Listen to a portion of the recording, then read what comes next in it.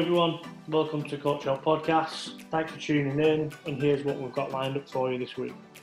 Well, doing it at that point, I think it's training that decision making and training you to handle the level of pressure that you're going to be under and still being able to perform the skill as well as what you want to. So how would you kind of promote that or work on that? In this episode, we spoke to Paul Robinson about unopposed and opposed technical practices. We talked about where they fit, how we work on them, and the other returns from the four corners from these types of practices. CoachHelp is here to help you. Do you want guidance on your own personal development? Do you want to reflect better? CoachHelp's primary focus is to help teachers, practitioners, and coaches to do this. Get in touch today to set up a free consultation and ask any questions. You can follow us on Twitter at CoachHelp3 or email us at CoachHelp123@gmail.com. Hi Paul, welcome to CoachHelp Podcast. Really appreciate you coming on. Just really briefly to start, just give us a bit of a rundown of your kind of career so far and what you're doing right now. Thanks for having me on, Lewis. Pleasure. So just a brief history of my coaching experience. I first started coaching on an American summer camp, and then I sort of caught the bug from that and got into coaching when I come back into the UK. And just started off doing grassroots football in the UK.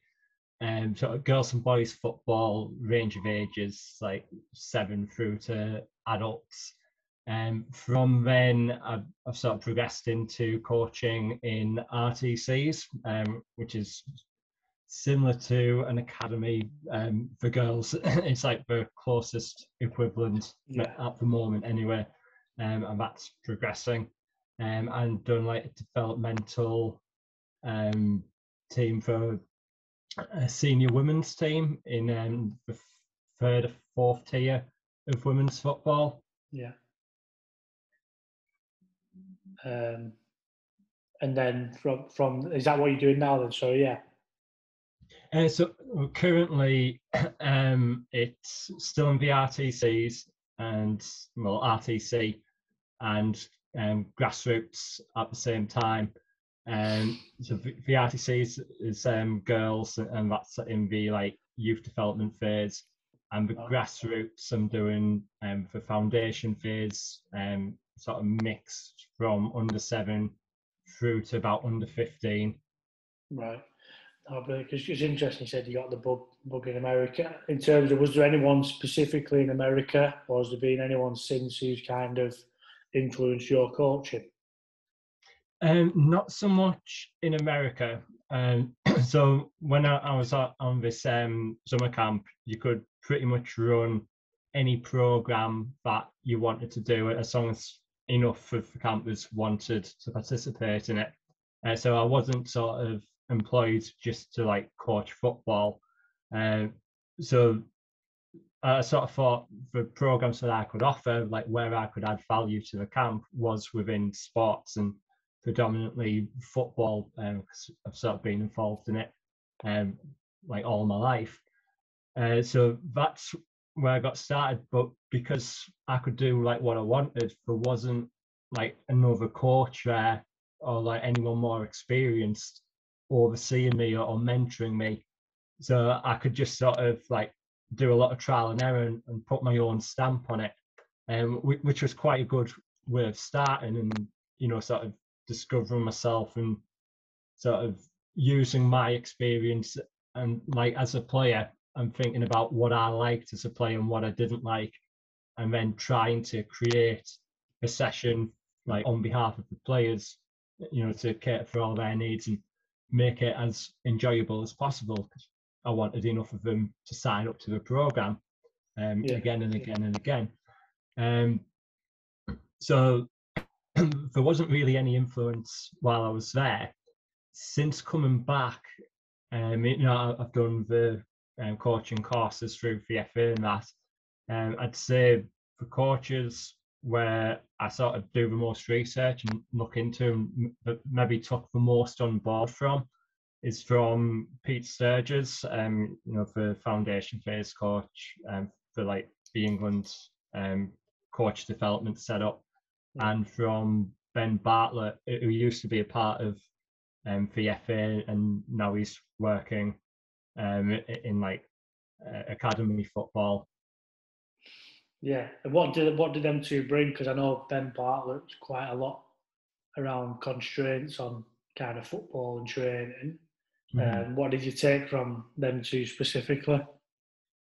Specifically from Pete Sturgis about his key like foundation phase message of sort of staying on the ball, getting players to be comfortable on the ball, trying to develop them to be confident and brave enough to take someone on in a 1-versus-1, and to develop that skill and composure, to outplay the person who we're playing against, focusing on that like individual development, to focus on the self-esteem as well as the technical development of it.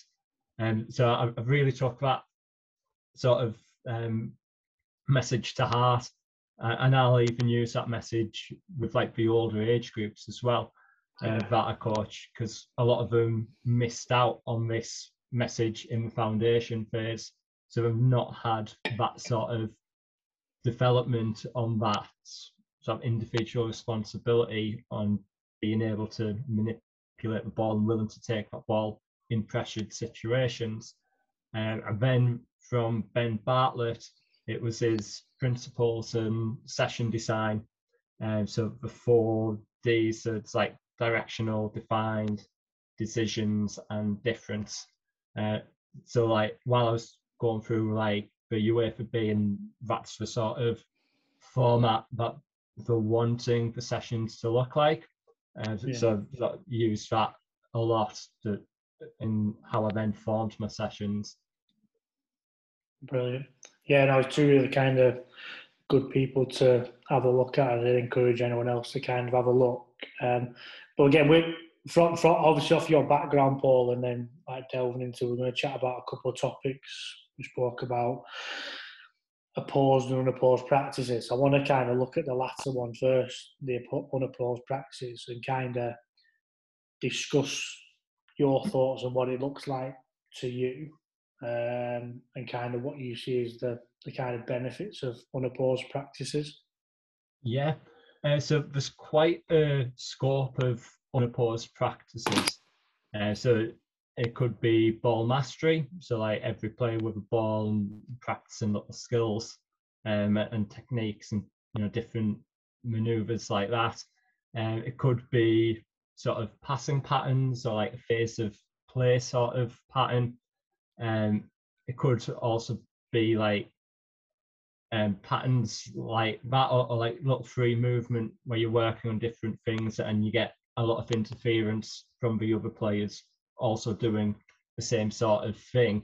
So like for getting in your way, and it encourages you to look up and think a bit, and not just go through the motions, and you got that interference, but it's still unopposed because you've not got someone actively like trying to stop you from doing what you want to do. So you've got that range of unopposed practice. And then there are benefits to unopposed practice. Studies have shown it's the fastest way to learn anything, like the fastest way to learn a skill. The caveat to it is, as long as the skill sort of looks the same again and again and again. So it's not like the variability. It's not, if you're practicing passing the ball and you're passing it constantly 10 yards, like you get really good at that, but then that doesn't necessarily make you a good passer of the ball, because you're not doing all these different types of passes. Of course, the benefit of that would be, when it comes to like passing the ball, there's a sort of ideal sort of technique, but there's a technique that's used like 95% of the time, And just because you're getting the repetition of that like inside of your foot pass, I don't think that necessarily means that you're not going to use any other type of passer, but it's taking away your creativity to use other passing techniques and to discover other passing techniques. It's just, this is what we're focusing on now, and you're going to get that sort of style, and that'll help you in like 90% of the situations.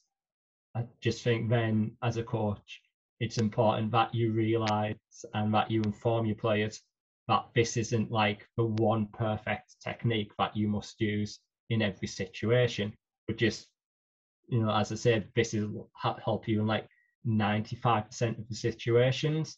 And then like you can coach the other sort of techniques that they might use in different situations and help inspire them and put them into situations where they might discover something new. So like you get that constant repetition of like what you're going to do the majority of the time, so you can get like good at it. And even in like a constant practice, so like a constant practice where it's like a closed skill, and if we're going to use passing, like two players passing the ball back and forth, it's about as constant as you get. So you're going to get loads and loads and loads of repetition. Or if you strip it back even further, just a ball on a wall, one player with the ball passing it back and forth against the wall, and we're going to get loads of repetition of using that inside of the foot pass. And within that, you're going to get some variation, because you're never going to hit it exactly the same every single time. The distance isn't going to be exact. It's going to be slightly out. The angle's going to be slightly out. Different speeds all the time as well. So you do get that variation. And I think the less experienced the player is, or the less technical they have, the more variation you're going to get anyway, until they get it a bit more streamlined. So there is still benefits from it, because I was reading a book about skill acquisition, and they did like a study where they looked at a bloke with a hammer, like hammering a nail, and even in that constant action, they noticed that although the result was the same, the hammer hitting the nail, it wasn't the exact same swing every single time. There was like variation in it. So that's what you're going to get with the passing every single time. You're going to get variation still, no matter how constant or how controlled you try to make it. Of course, if you're doing that with more advanced players who can do it fairly consistently, they're probably going to need a bit more variation added to it, so that, because they're more skilled and it becomes more repetitive for them. That sort of said, I think with the unopposed practice and the benefits of the repetition, and the other benefits of it would be that you get like it's you getting more touches on the ball, but there's less things that can go wrong. You do passing patterns, or you do a game and you're suddenly under pressure, and then you take a bad touch or you get tackled, and then you don't get the repetition of doing more passes. And then you can also be more specific with it, where you can make sure that you're doing practice on both feet. So like you put someone in a game and they're more likely going to use their preferred foot, but you do it unopposed, and then you tell them, oh, look, we're only using our other foot. And then you get the repetition of the other foot, and you build that confidence in the player. And then, that way you can also help them to discover things that they wouldn't try normally.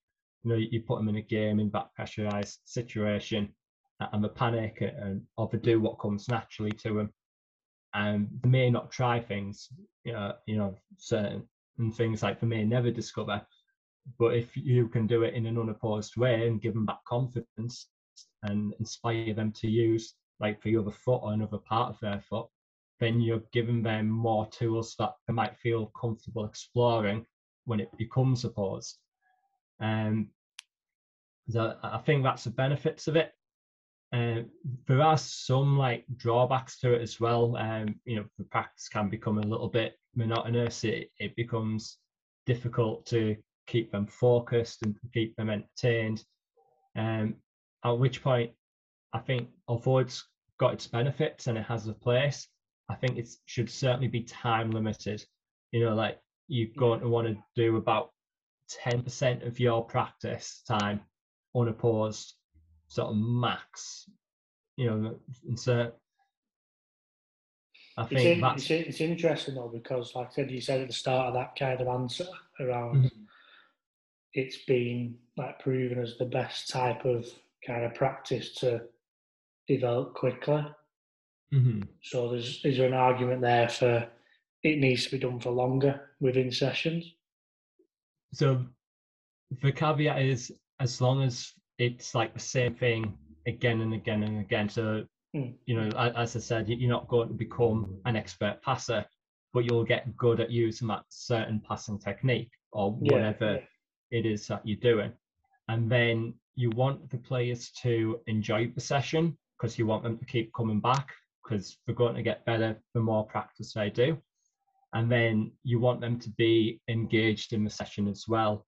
Because sometimes you find if you're doing unopposed for too long, the quality goes down because the players lose interest in it and they're not concentrating as much as what they need to. And also another part of the skill acquisition is that it's not just being able to do the skill in and of itself, but it's a decision making of when to do it, which is why you do need to be opposed so you can learn the triggers and you can learn what to look for and you can learn what situations require what like a different type of solution. And they're the things that you don't get from it being unopposed. But do you think there's some other psychological returns from doing this kind of constant unopposed practice? So again, you could almost argue, and it's something I've kind of played around with, of unopposed practices, like you said, like typical people talk monotonous, the ball and the wall, but you look at any top athletes, the ones that have kind of made it, or whether that's any sport, they do the kind of so-called boring technical practices until they master them over and over. So there's almost like a concentration factor or a motivational factor there that keeps them doing it. And then also it's interesting, I remember working with a head of coach in the past at a previous club around, because I remember the club had this shift from unopposed to doing more opposed stuff in the foundation phase, which was seen as decision making, like you said. But then this guy came in and was like, we need to go back to unopposed, but to make it interesting, like I said, you had competition to it, you had scoring, you had some sort of, like you said, some psychological, social element in there, which almost like instigates the learning, the motivation to want to get better at something.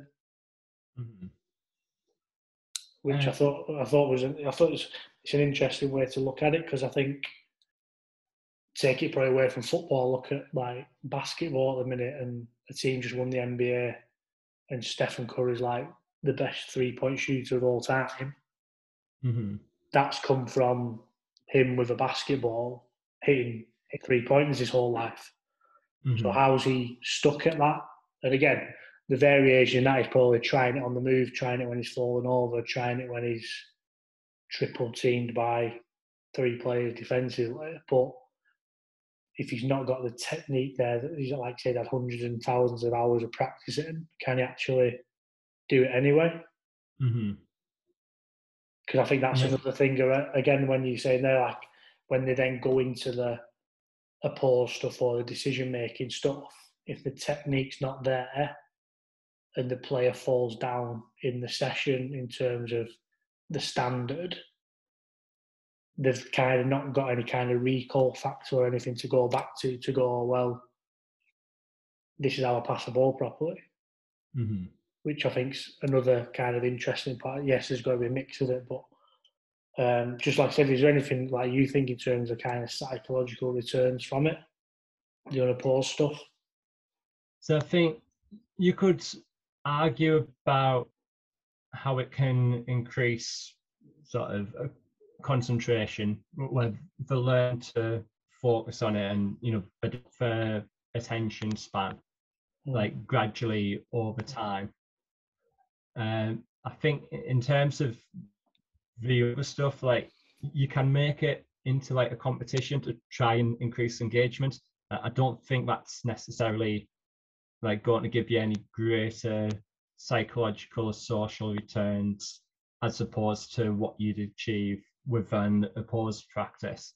So although like you're getting some returns, it's maybe not as much as what you'd get with like the others, like sort of practice design. Yeah. But then again, I'm just also in regards to that, would you kind of, it comes back to kind of being able to like almost deal with pressure as well. So again, I go back to maybe more of a closed skill, say a corner or a free kick or a penalty kick. You can go down like the penalty thing. If the technique has been practiced unopposed over and over again, and have they got almost a confidence in that technique to fall back to when they need to, when there's the other kind of external factors going around. I talk from experiences, like I played as a youth team player in an academy up until 18, and 14, 15, 16, crossing was a real kind of strength of mine. But the minute I was put in a more pressure, 3-point environment, the manager, the coach in the 18s wanted me to put the ball in a certain place, and suddenly putting that kind of pressure on me, I couldn't deal with it. So was that because I've not practiced enough, or was that because I need to be flipping out into probably more opposed practices around crossing? I'm not sure. I'd have probably thought it when that happens, it's because you choke under the pressure. And I think if you make the practice more realistic and you get used to handling that pressure, that's when you're going to get it more within the games. That's where you're going to get the transfer. But of course, if you're not able to cross the ball accurately, then you don't have the power in your legs, or you don't have that technique, or whatever it may be. Then I think if you're putting it into your opposed practice, you're going to make it difficult to find out what works, and you're not going to get as much repetition, because like if you put it in a game situation, the ball doesn't always come out to you to cross it, or when the ball does come out to you, maybe the defender's in the way, or maybe the forward's not made the run into the position where you need to cross the ball.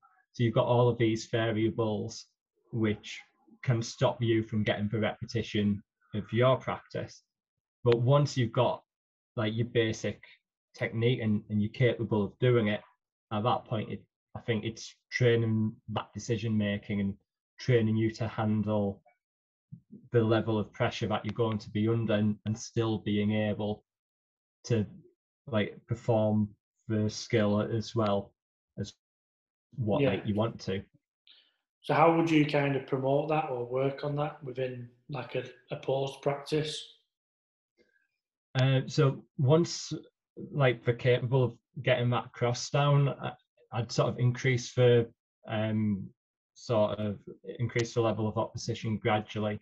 So I'd possibly start out with a design where the ball's going to go and be played out to the wide player to cross the ball, and maybe there's even not a defender out there, or the defender's starting so far back that you're able to get that cross off, and you're going to make it so that you got your target player like running into where they need to go, and you could maybe start with like an attacking overload, so you got like more attackers in the box when you do defenders, so they've got more chance of getting onto the end of it.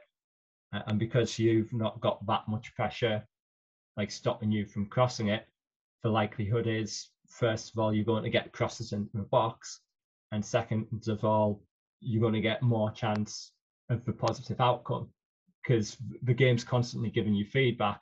So if you're getting success crossing it in, then you've got that feedback to say, I'm doing a good job and this is going to get results, which would be potentially scoring goals. So that would be the start to make sure we get the repetition. And then you'd increase the realism. So the defender maybe starts a little bit closer to the wide player.